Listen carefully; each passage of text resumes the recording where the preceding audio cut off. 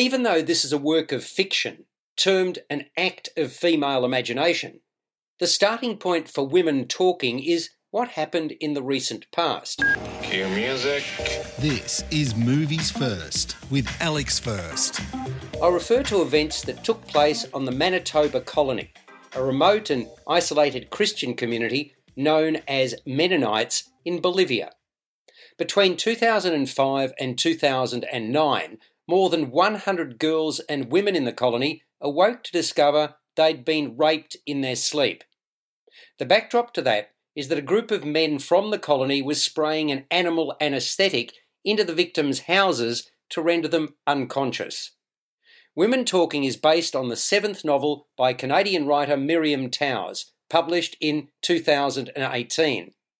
It centred around a secret meeting in a hayloft of 8 women from the colony, who must decide on behalf of the other women of the colony how to react to the traumatic events I described. Importantly, time is on the hop.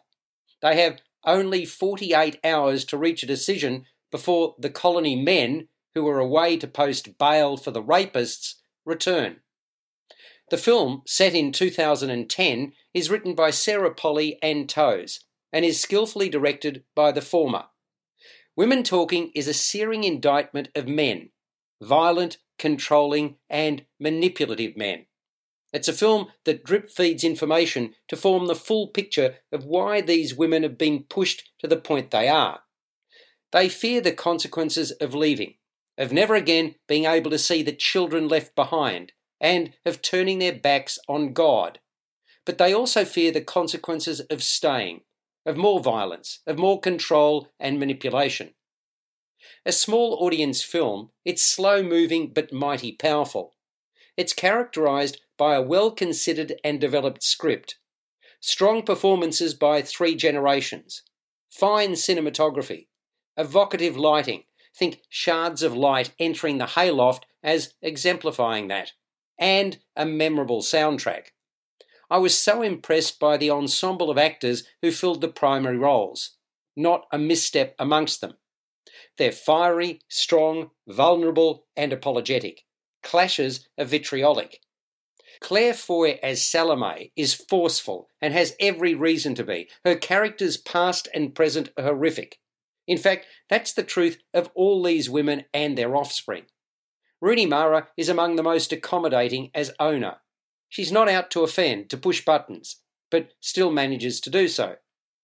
Ben Whishaw mesmerises as schoolteacher August, brought in to take minutes of the clandestine meeting, as these women don't read or write. He only recently returned to the fold. We find out why as the film develops.